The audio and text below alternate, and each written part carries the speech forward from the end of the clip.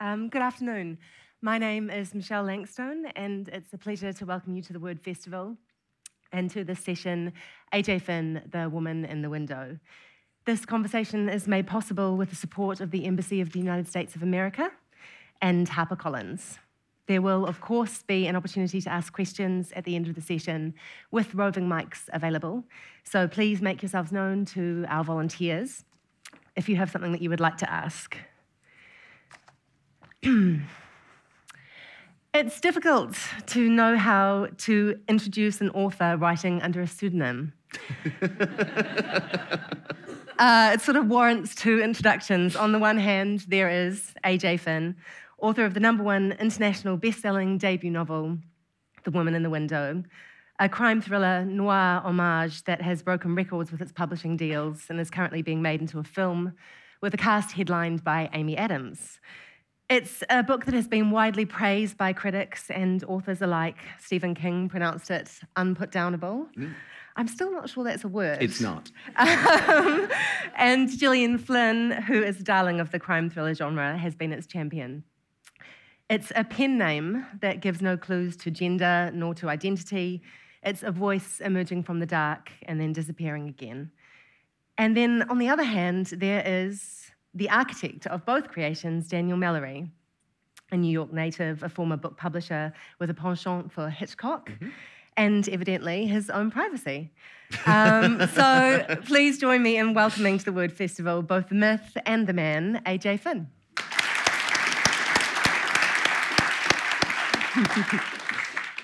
We can't really go anywhere without talking about the pseudonym first, can we? No. Because It's right there. It's right on there. the cover.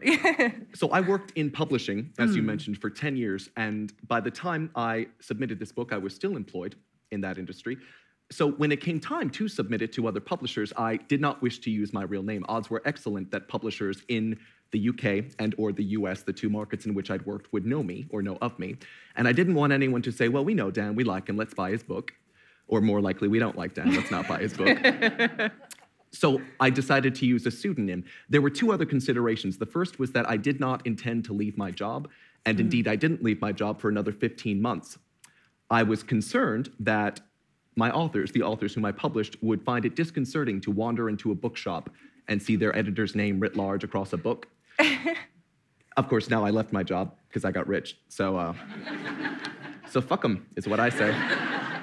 And the third consideration is that, as you mentioned, I'm actually quite intensely private, and I did not and do not wish to see my real name everywhere, but it's no secret. If you Google me, my stubbly mug is all over the internet.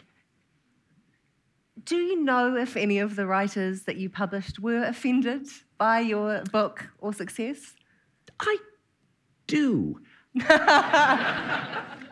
Excellent. I do know this, and I'm going to change names to protect the guilty, but in this instance, I was in Chicago for an interview, much like this one, and the interviewer, looking somewhat abashed, said to me in the middle of the talk, I've got a question from a former author of yours. Let's call her Sally. And I thought, oh, fuck. Sally had stopped talking to me as soon as I sold my book, which was awkward because I was her editor. So we'd gone over 15 months without her speaking to me. And the interviewer, looking uncomfortable, said, Sally has contacted me with this question. I'm going to recite it for you because these words are hers. She said, and I quote, I committed this to memory, for hundreds of years, female writers have used gender-neutral pseudonyms to hide their sex and so make money as writers. Don't you think it's grossly exploitative of you to hide your white penis behind a female pseudonym and so deceive readers? And I was quite stunned by this. And I remember I recovered by saying, gosh, we're talking about my penis a lot sooner than I thought we would.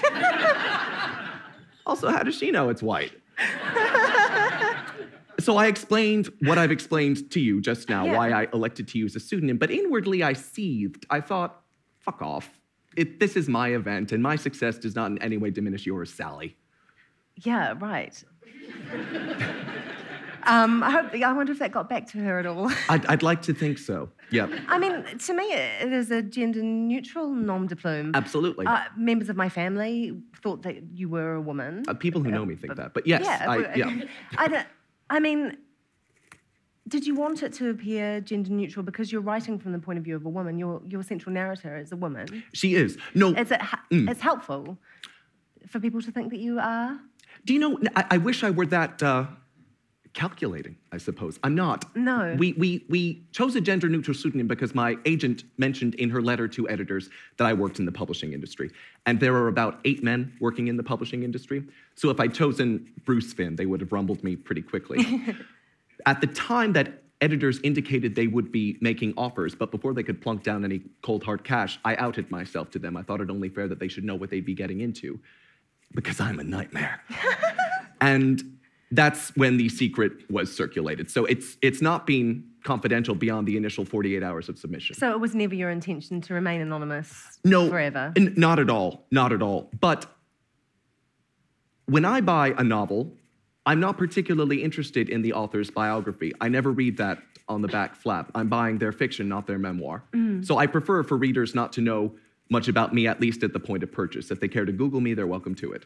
There's an argument of that in film as well, isn't there? That within the kind of star system and, back in the day, especially in the 20s and 30s, no one knew anything about those actors and they could just morph into whoever and people were lost in the story and not in the life behind it. I think that's an excellent comparison. And it's the case, for me at least, that the actors whom I find most consistently successful are those about whom I know the least. I don't know much about Meryl Streep or Edward Norton or Amy Adams, et cetera, et cetera. Yeah, absolutely. Am I right in thinking that you published Robert Galbraith? I did. This is of course J.K. Rowling's Norms of Bloom, so that she could write crime fiction. Yes, this novel was submitted to me when I was a publisher in the UK. I remember reading it and thinking, this is excellent. And we were not too keen to purchase it despite its quality because private eye novels generally don't sell in the UK. Yeah, right. But I recommended that we did, and surprise. Secrets around identity are not kept well. They really are. There's no point in the digital age. No. Being an editor of crime fiction for as long as you were in both Great Britain and in New York, do you feel that when the time came for you to write your book, you had an advantage of an innate understanding of formula or structure? Did you feel that you stole a little bit from your industry to write your book? That's quite an allegation. No, I know exactly what you mean. Good. It's a fair question, and it's one to which I would answer with a qualified yes. I spent, as I said, 10 years in the industry. The great advantage conferred upon me or imputed to me by that experience was the opportunity to have read as much as I did. Certainly editing other authors' work helped me understand structure, as you say, the architecture of a thriller. But it's really the opportunity to have read so much in my life. As a kid, growing up, gorging myself on Agatha Christie and Sherlock Holmes. As a teenager, having discovered Ruth Rendell and Patricia Highsmith.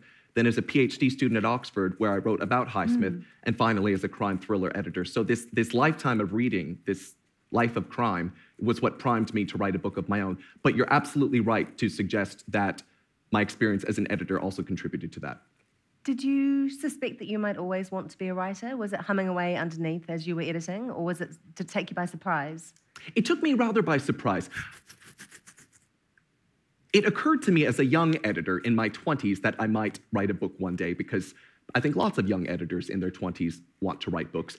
But for a long time, the market was dominated by serial killer thrillers by the likes of James Patterson and Patricia Cornwell, probably since at latest 1988 when Thomas Harris published The Silence of the Lambs. And I had researched Patricia Highsmith, who was an early pioneer of what we now call psychological suspense. There was no market appetite for that, so I assumed no one would be interested in a story. Then in 2012, Gillian Flynn published Gone Girl, which inducted this mass global readership into that genre, psychological suspense, and I thought, aha, now is the moment to strike. The trouble was, I didn't have a story. And over the course of my publishing career, I'd learned to detect it when an author was writing a copycat novel. For example, after 50 Shades of Grey became hugely and unaccountably popular, I was flooded with erotic novel submissions. And oftentimes I would, cringe as I read them and think, you didn't really want to write this. This is a smash and grab, you're cashing out. And there's nothing automatically disqualifying about such books or such efforts. I'd published a lot of them. I just didn't want to slap my name on something inorganic. And I recognize I did not slap my name on anything. I slapped someone else's name on my book. So years went by. The Girl on the Train was published, stoked the bonfire of this interest in psychological suspense. Again, I thought, ooh, I wish I had a story, but I didn't. And it wasn't until a year later that this story took root and took shape in my mind. Can you talk about how that idea came about? Yes, absolutely. So it was a confluence of two occurrences. The first and more significant one for me personally was that in the summer of 2015, on my birthday, I found myself in the office of a Russian psychiatrist in New York, as one does. It's a quaint New York custom. And I'd consulted him because since age 21, and this was my 36th birthday, I had suffered from very severe depression, during which time I resorted to pretty much every treatment imaginable, from medication to meditation, from hypnotherapy to ketamine therapy, and nothing had proved lastingly fruitful. So I wanted to switch medications, consulted this fellow. He grilled me for about 90 minutes and then said, look, I don't think you suffer from depression. I think you've got bipolar disorder. And I said, I've seen Homeland. And I've never gone full Claire Danes.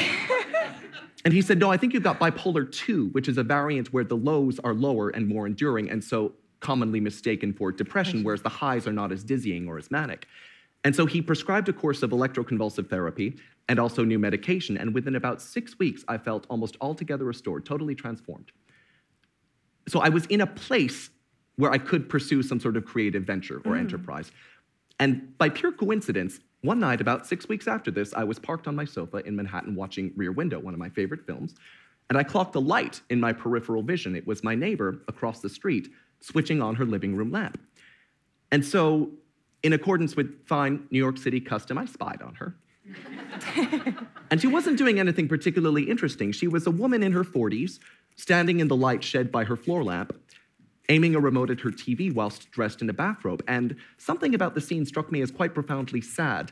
I wondered what this young woman, was doing indoors on an August evening. Never mind that I myself was indoors on an August evening. And just like that, this character sort of strode into my brain, lugging her story behind her. I wondered what had confined her to her home. I thought, maybe agoraphobia. And certainly in my darkest days, I'd struggled to prise myself out of bed, let alone leave the house. I asked myself, what would I do in her position? I'd probably watch old movies, I might turn to drink, I'd certainly spy on my neighbors.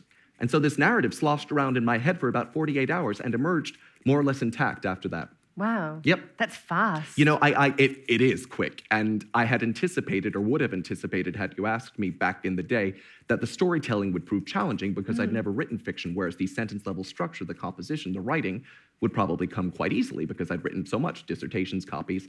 It was the other way around, actually. Incidentally, I still have not introduced myself to this woman. I probably owe her royalties. Does the character of Anna Fox then, she sits quite close to you? She does, yes. Yep. Do you think that's what enabled you to write her so swiftly? Could you hear her, was it that you could hear her voice or feel her movement or both? Or what's the textural kind of chewy part of that as a writer? How did you bring her into your own body and then onto the page? I love that question. Certainly I could hear and I hope to have channeled her voice. Yeah. What I like about this character, and I do like this character, although she frustrates me, and I know she frustrates some readers, is that, and here I'm going to go on a bit of a tangent. No, do, please. So often in this genre, as you will know, female characters, even and especially those in leading roles, are reactive or passive. They predicate their emotional welfare on men.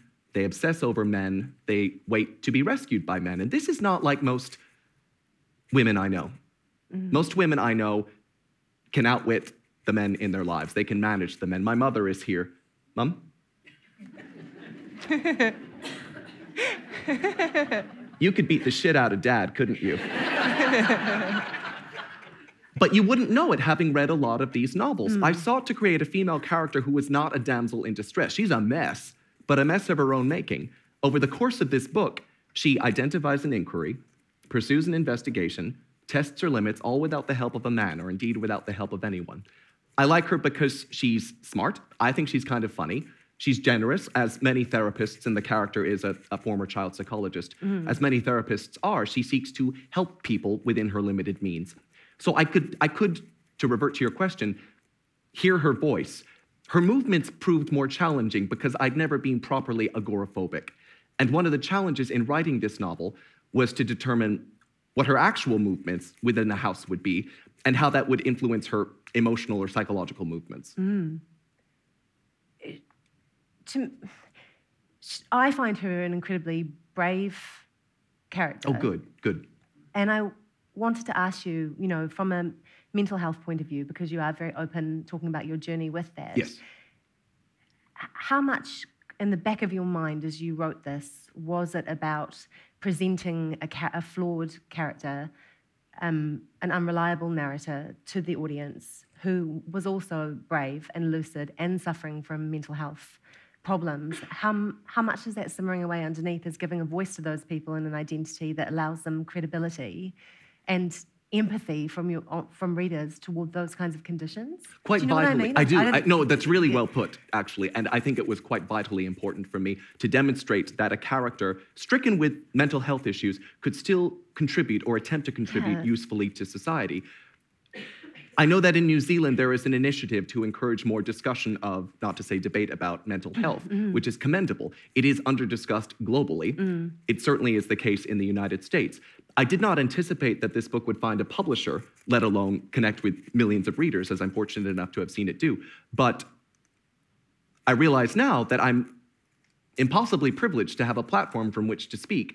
I am able to present myself to others who have struggled or are struggling with mental health issues or who care about those who do, and say, look, I came out fine. I'm doing okay. Just because you are depressed or anxious or what have you does not mean you're defective. There's nothing wrong with you. It's just one aspect and not remotely the most interesting or significant aspect of you. Absolutely. Do you feel a burden of any pressure at all to be a spokesperson in that way for mental health? I don't. I do consider it. That's not true. The burden is in maintaining my privacy, and there are certain aspects of my life, including my mental health struggles, which I'm happy to talk about. There are other aspects I prefer to keep to myself. Nothing criminal, I hasten to add, just. But beyond that, I do consider it a real privilege, as I said, to have this pulpit, as it were. You mentioned in talking about developing the character and where the story came from, Rear Window, and the banality you described as seeing your neighbour in her bathrobe just watching the television is so much an amazing part of Hitchcock and of peeking into the lives of all of those people. Yes. It's impossible to talk to you about The Woman in the Window without talking to you about your love for Hitchcock, because the whole book is such a love letter seated in Hitchcock and all of his extraordinary plans and psychology. Can you talk about how you fell in love with him in film noir? Yes, and I'm so glad you feel that way. Thanks a lot.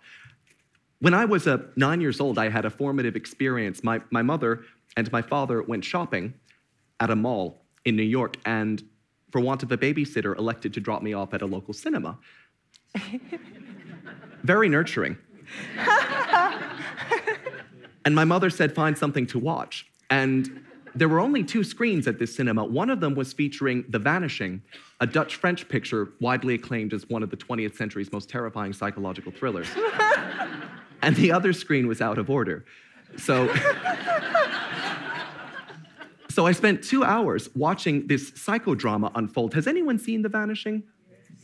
It's horrifying, but there's no bloodshed in it. And I think had I seen a drop of the red stuff, for which I have a very limited capacity, I would have been out of there.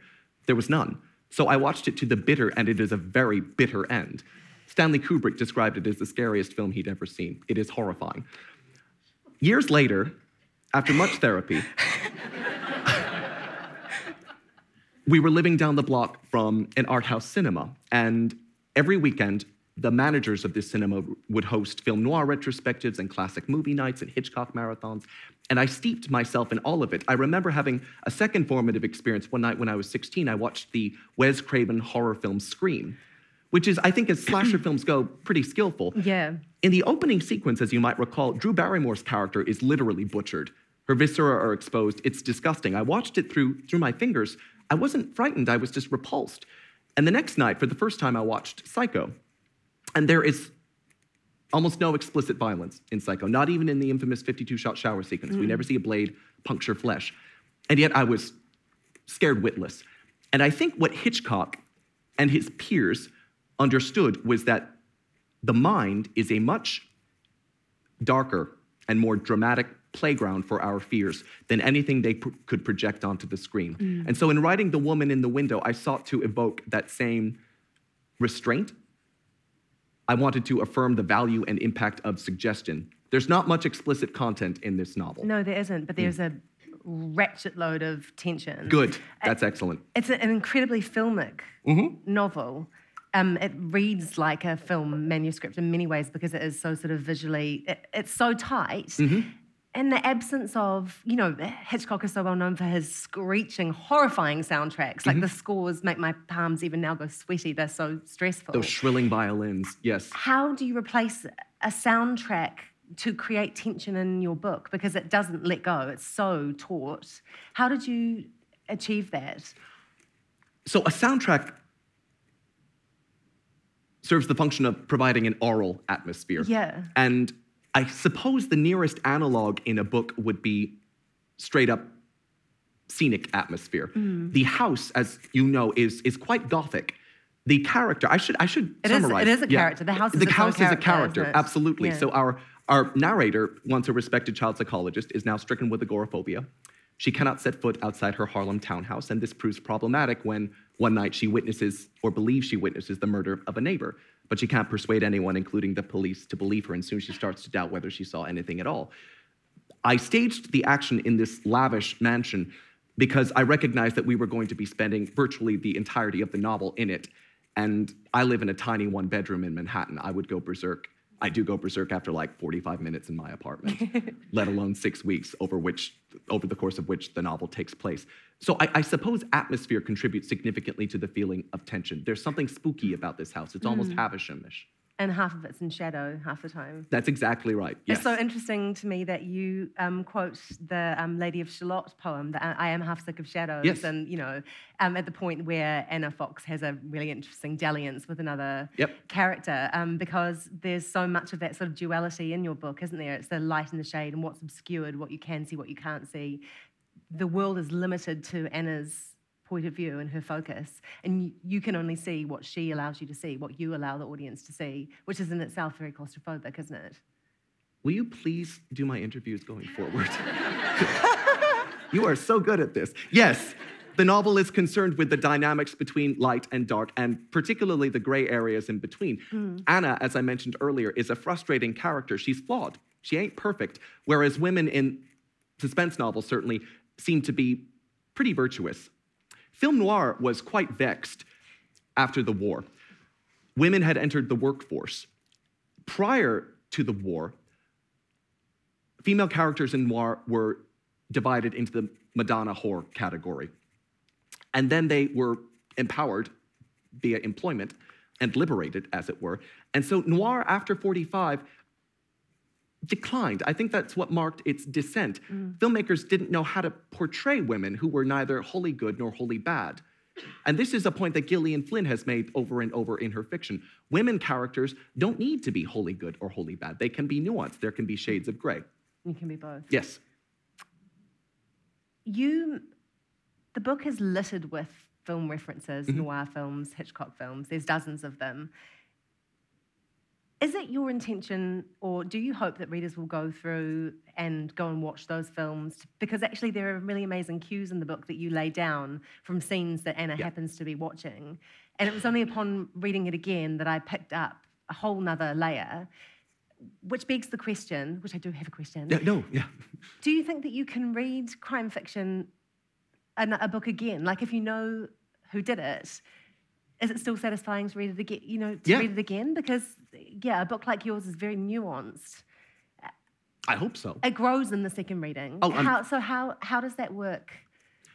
So most crime fiction, in my experience, and again, I speak as someone who's read it his whole life and made it his career and his scholarship, is basically a crossword puzzle. You read it, you're diverted by it, you dispose of it, you forget about it. And that's fine. That's the definition of airplane reading, and we need that sort of material.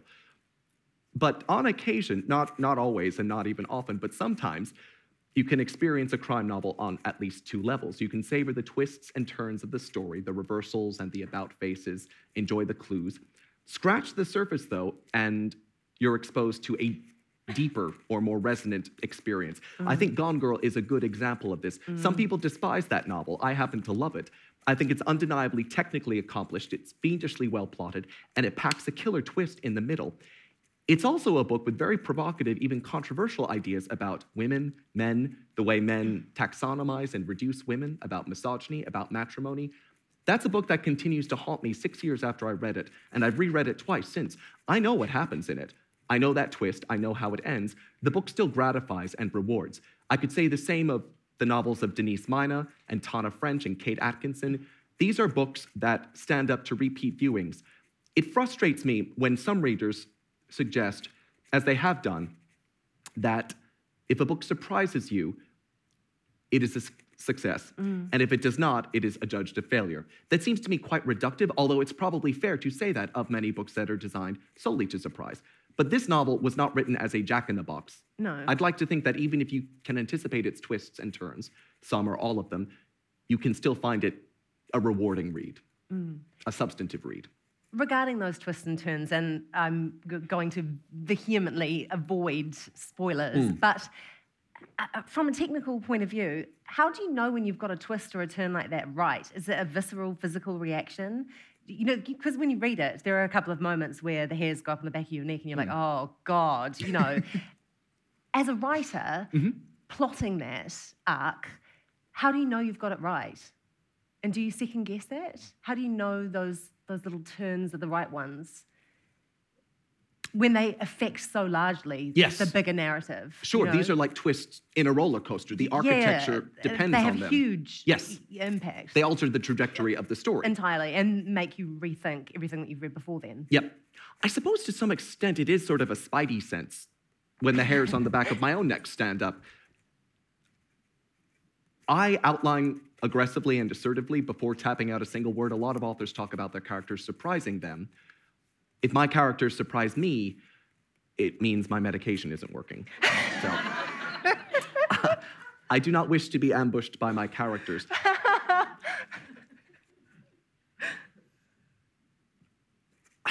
That's such a good question. I will say this, my second novel, and I'm currently writing it, concludes with a big twist. And I thought of the twist first, actually.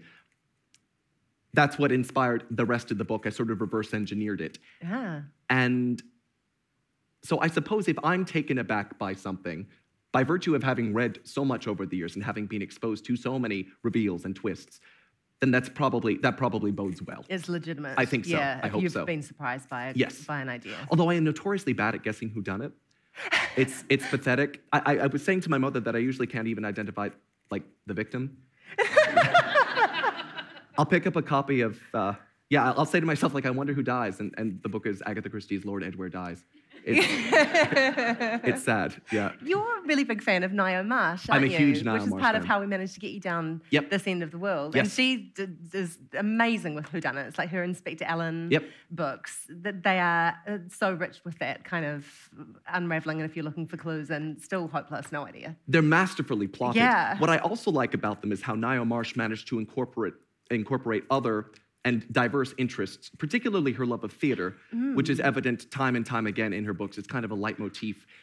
It's refreshing to read a novel about characters who are not confined within the story. So often in this genre, you get the sense that the characters would not exist outside the confines of their story. Roderick Allen has interests. He's got hobbies, he's got habits. And so even if you're not particularly engrossed by her narratives, although I almost always am, you can still enjoy the company of the character. Do you think that you can say the same about Anna Fox? I hope so. I think she's pretty good fun, actually. Yeah. And she too has hobbies, she too has habits. She plays chess better than I do. She speaks French worse than I do. She can drink a glass of wine. Better than I can, yes. Better than anyone here, Better than probably. anyone here, yeah. Why do you think, and I think you are the expert to ask about this, why do you think that psychological thrillers and crime noir fiction endure in the way that they do? Why do you think readers want to feel that tension and that release? What is that from a human psychology point of view? Why do we ache for that? Why do we reach for that? So I'm going to give you a pretty academic answer to start with. Yes, do it. Then I'll segue. So as I argued in my dissertation, crime fiction, since its inception in the 19th century, has been a form of moral education and reassurance. We know at the beginning of a Sherlock Holmes story, or an Agatha Christie novel, or a Paul Cleave or Lee Child thriller, and they're two of the best, that by the end, the virtuous will have been rewarded or redeemed, the guilty punished or prosecuted, and order and justice upheld or restored. Not always, but most of the time. And we find this comforting, because in the real world, of course, order and justice are routinely unserved. So that explains the enduring appeal of crime fiction.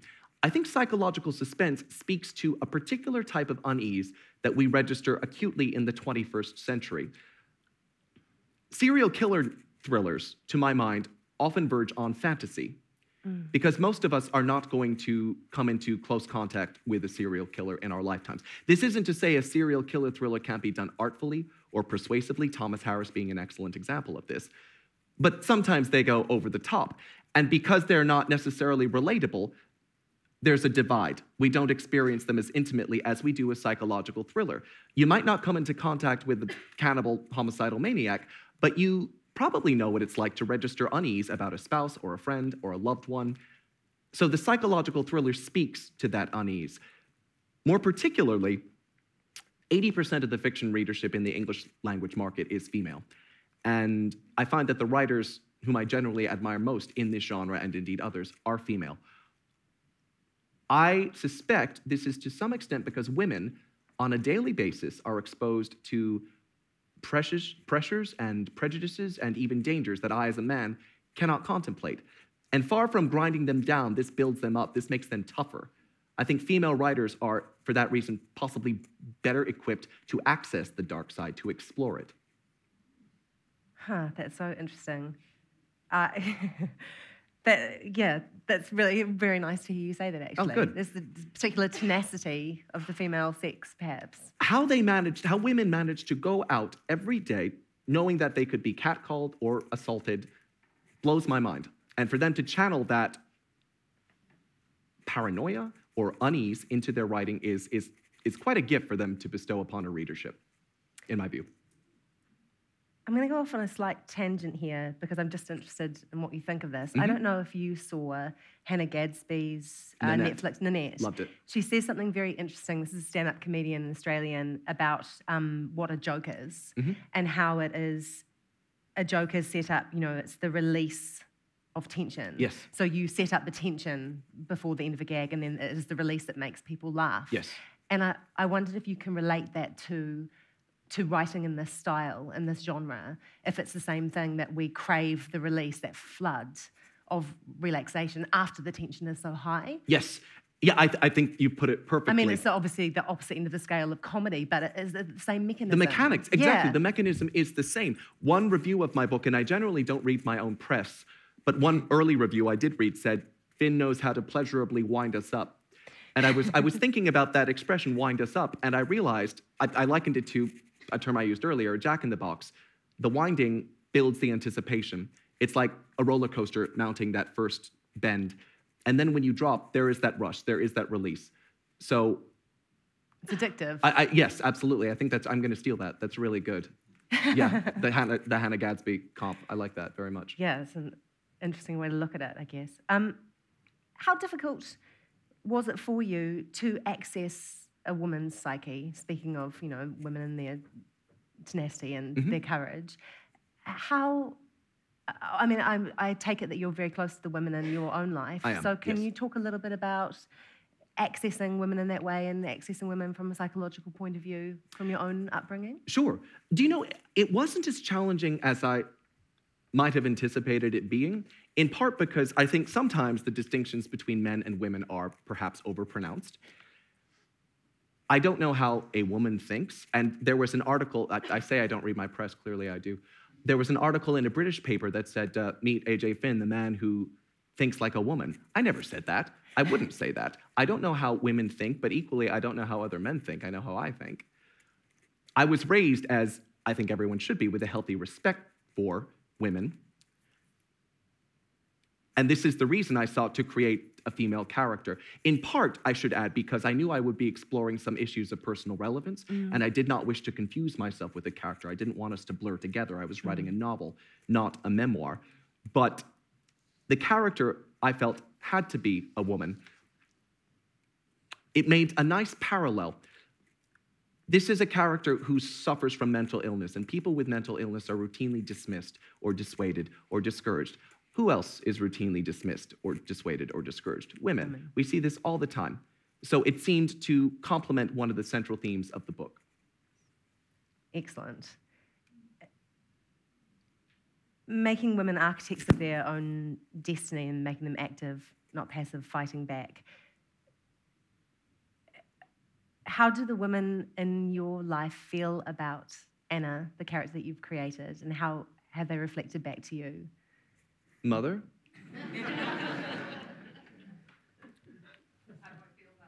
Yes. That's such a maternal response.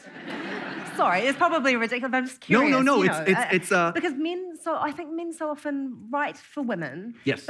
And no one really talks about it very much, but when a woman writes a book, the narrative point of view as a man, everyone goes, oh, well, she wrote a man very well. But, no one really talks about men writing for women all the time, and this is to me, such a pointed example of that. You've really gone there. Went for it, yes. Yeah. I think more men should write as women. I read some data that indicated that women write from male perspectives far more often than men write from female perspectives, which does not surprise me. Right. Men are much more, exponentially more likely to enjoy review coverage, and often favorable review coverage, than women are. In the literary sphere, they are much more likely to attain bestseller status. I think the least men can do is adopt a female perspective every once in a while. One of the things that my sisters said to me was that they were pleased to see the sex object in The Woman in the Window, which is not a particularly sexy book, was a man. It's not a woman. Yeah. The women are not sexualized in this book at all. And very few of the characters are. The one who is a guy. Yeah. So I do consider this quite a, dare I say it, a feminist book. I was going to ask you, and I'm proud of you that. felt that perhaps you might be unwittingly a bit of a feminist icon in that respect. You definitely passed that. It's the Bechdel test, isn't it? The Bechdel test. Bechdel, where no one talks about dating, relationships. I wonder if that guy likes me. It just doesn't happen. Not in the, because Thank God. The women I know, I mean, my mother is married, so she shouldn't talk about dating. But, most of the women I know are not like that. It drives me crazy to see them represented otherwise in fiction. Yeah.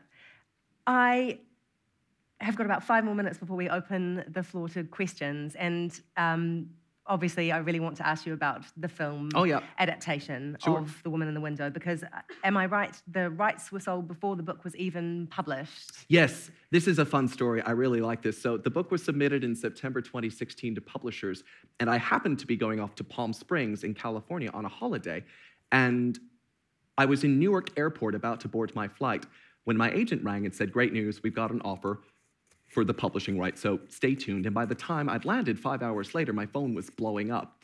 So I got to spend that whole week slouched in a hot tub in Palm Springs, tippling margaritas and snarling at small children. I felt really important as I spoke to editors on the phone.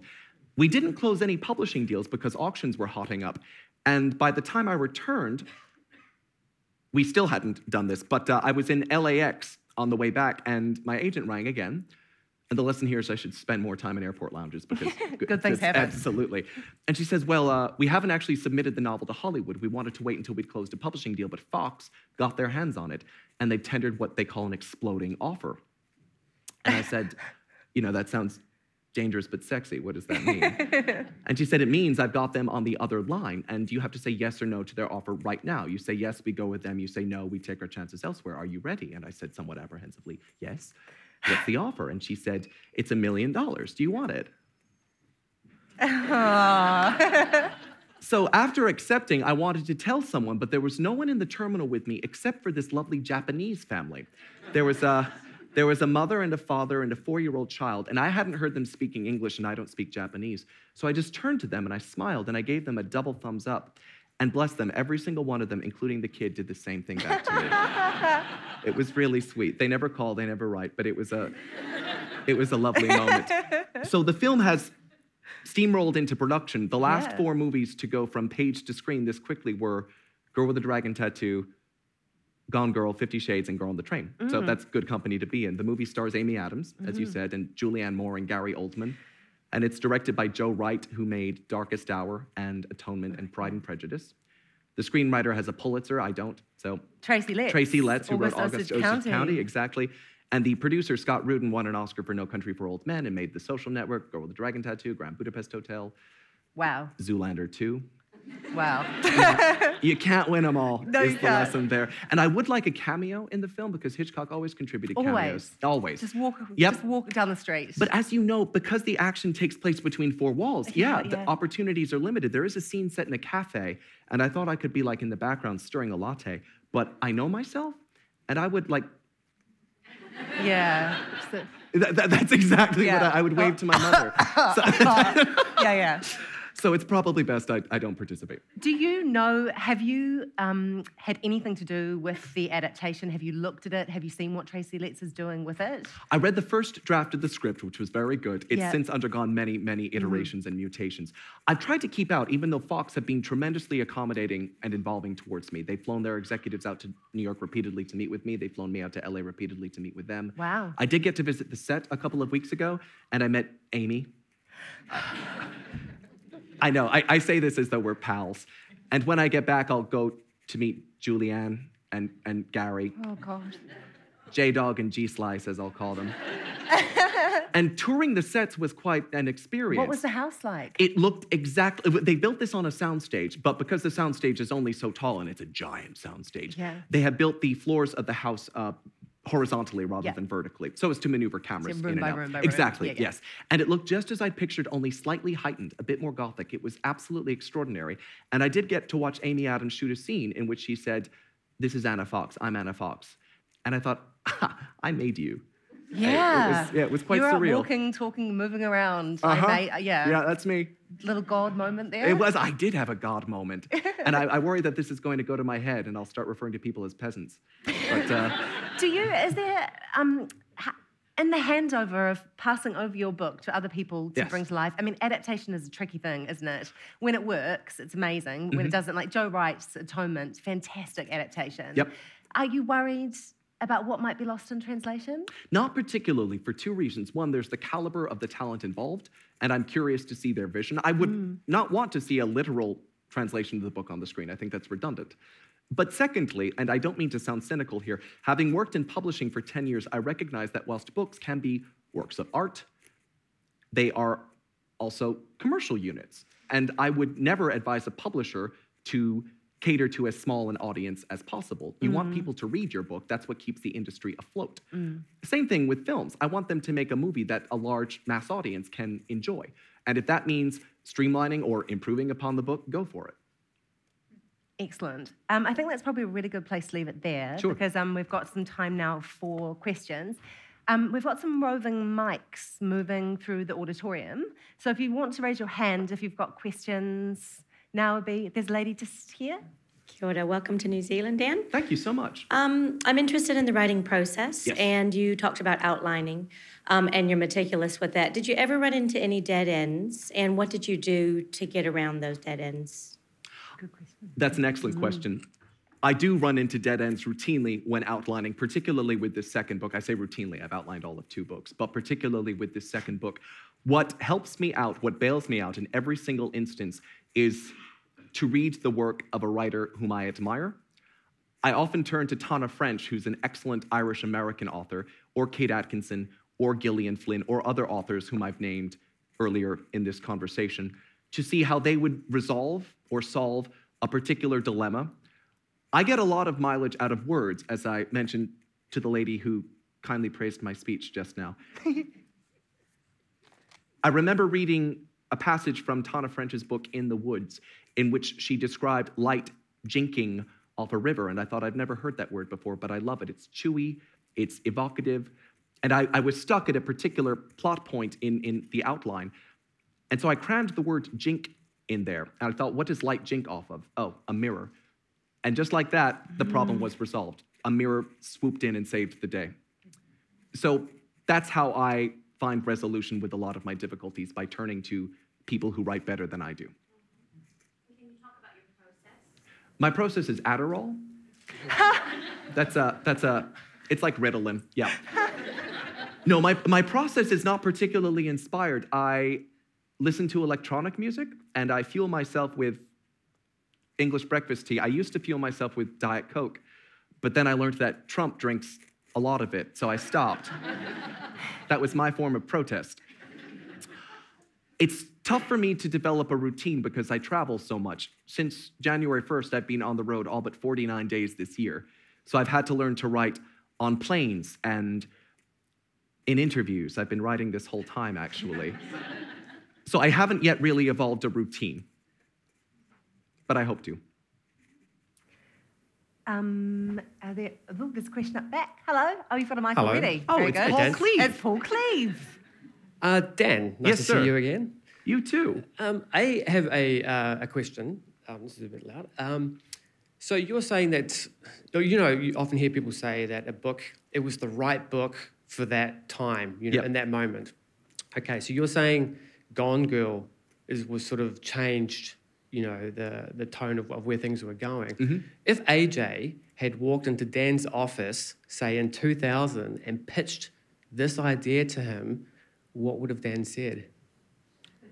Ooh. Yeah, given that the market wasn't where it is now. That's a good question. I think I would have sparked to it in principle, because this is the sort of book I like to read. I was listening to Denise Mina in here earlier today, and she said that in writing her first novel, she sought to churn out something that she would herself enjoy reading. And that might well be how you started as well. I think a lot of writers get their start writing for themselves. I might, though, have had doubts about its saleability or market profile in a market that seemed to reward serial killer thrillers. I like serial killer thrillers a lot, and I'm glad that they continue to enjoy time in the sun. That's a genre that is never going to ebb. But given their primacy at that time, I would have had doubts about the commercial potential of a book like this. One of the fun aspects of publishing, though, is never knowing where lightning will next strike. Who would have anticipated, for example, that a rather talky political thriller featuring a goth chick would have become a worldwide sensation? But The Girl with a Dragon Tattoo did. Who would have thought that unreadable erotica would have become a global sensation? I'm not a fan of that book, just to make it crystal clear. Would have become a sensation, and yet it did. It's funny that you keep bringing that book up. What does that say about me? I think we know. I think you do.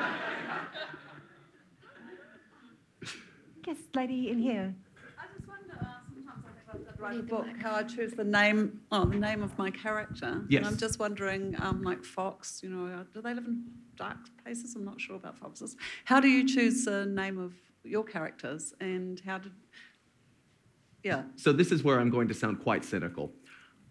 Towards the end of this project, as I was writing it, my agent started to get quite excited about it and said, I think we've got a real shot at selling this internationally.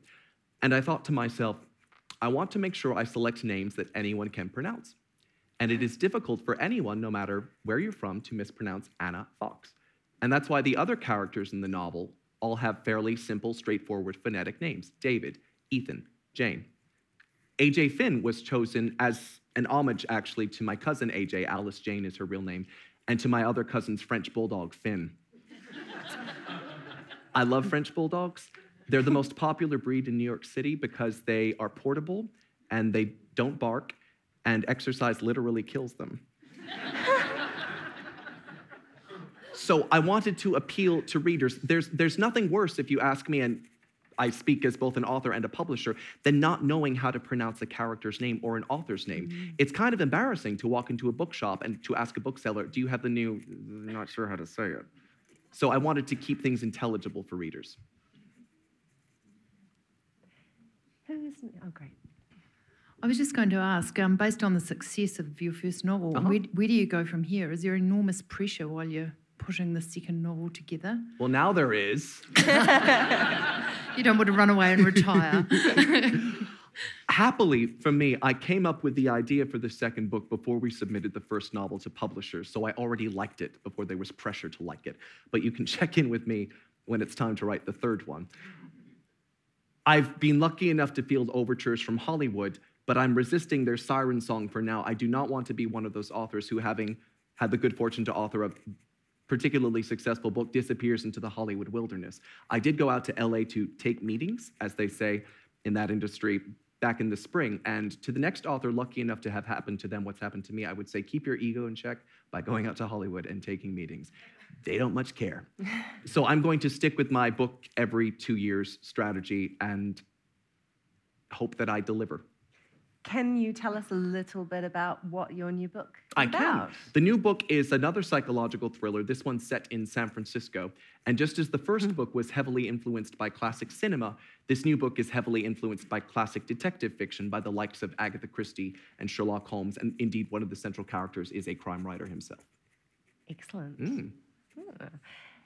Was there more questions somewhere in there? Oh, Thank you. My husband gave me my book for my birthday, and he kept saying, he goes, how do you like it? How do you like it? And I was like, it's so frustrating. She won't get out of the house. But She has her reasons. I know. I was just like, I hated it, and I put it away, and then I bring back it. So we had this love-hate relationship with your book, but I was like, I'm getting out of the house today. So thank you. But authors normally do something crazy, like once they've finished the book and they've written the last chapter and they, send it off to your publisher, you guys normally do something crazy or different, or drink a lot of red wine, or what did you do? When you finished this book, did you do anything to weird and celebrational or, I didn't, simply because I'd never written a book before or submitted a book to publishers. I felt quite anxious about it. So having submitted the completed manuscript to my agent, I sort of twiddled my thumbs and awaited the submission process. After the book was acquired quite widely, and I've now got publishers in 43 territories, I sought to celebrate by buying myself a new flat and a French bulldog, but neither has happened yet. So I haven't gone berserk, but there's always tonight.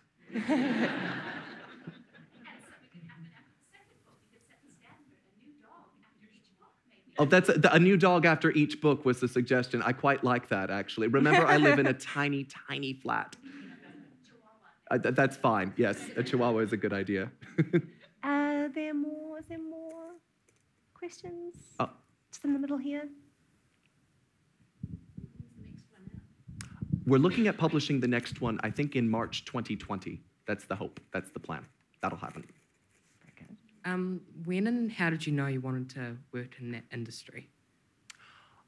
I knew I wanted to work in publishing after I determined that I did not wish to go into academia. I read English as an undergraduate and then went to do my master's. I concluded within 4 hours of beginning my studies that academia was not for me. But like many students who study English, I didn't feel qualified to do anything else. So I finished my master's, went into publishing, returned to Oxford for my PhD studies, went back into publishing. So it was quite young. Many young people in publishing. Are you thinking of going into it yourself? Yeah, a little bit. I'm sorry, go on. Yeah, I'm sort of thinking about it at the moment. And It's a sensible option for a lot of reasons. It's not highly remunerative, at least not in the beginning, but few positions are. But it is an industry that quite rapidly allows you to make influential decisions. You will find yourself within the first couple of years acquiring books that will generate conversations. And those books might not have been brought to market if not for you. So for that reason, it's an industry I heartily recommend. And I miss it. I miss my colleagues. I miss the day-to-day thrill of determining what's going to work and what might not work. And were I not an author, I would remain happily employed in that industry. cool, thank you. You're welcome. We've got time for one more question before we have to wrap up the session. Anybody? No, in that case, I've yeah. got a question. Oh, yes, please go for it. When you submitted your manuscript, Yes. I just want to know about any feedback or how much the novel changed when it was accepted. Yep. What criticisms did you get and what was tweaked? Not a lot was changed, in Oh. part because my agent is herself an excellent editor. So after submitting it to her, she revised it for a couple of weeks, and then it was off to the races. But also, I write sequentially, and this book is chopped up into 100 bite-sized chapters. I wrote chapter 1, toggled into editor mode, refined it, made suggestions to myself, toggled back into writer mode, accepted those suggestions, revised and refined. This is clearly incipient multiple personality disorder. Refined and revised the chapter accordingly, and then moved on to the next one without revisiting the first, so that by the time I finished chapter 100, the manuscript was in pretty pristine shape and hews very closely to what was ultimately published. One significant note that my editor did give me was that the character, who has a drinking problem, was quaffing everything from Merlot to vodka to like lighter fluid. She would drink anything with an alcohol content, and my editor said, you've got to stick with one vintage, so we chose Merlot. Huh. And we chose Merlot because no one likes it. So true. Yes, it's disgusting. Thank you so much. That concludes our session today. The Woman in the Window is available for purchase at the UBS bookshop, and AJ Flynn will be signing outside immediately after this session. So please do go and say hello to him, and if you haven't bought the book, you really should. It's a cracker. Would you please join me in thanking AJ very much? Thank you. Thank you were you. excellent. So good. So good. Yeah, you're allowed to leave now.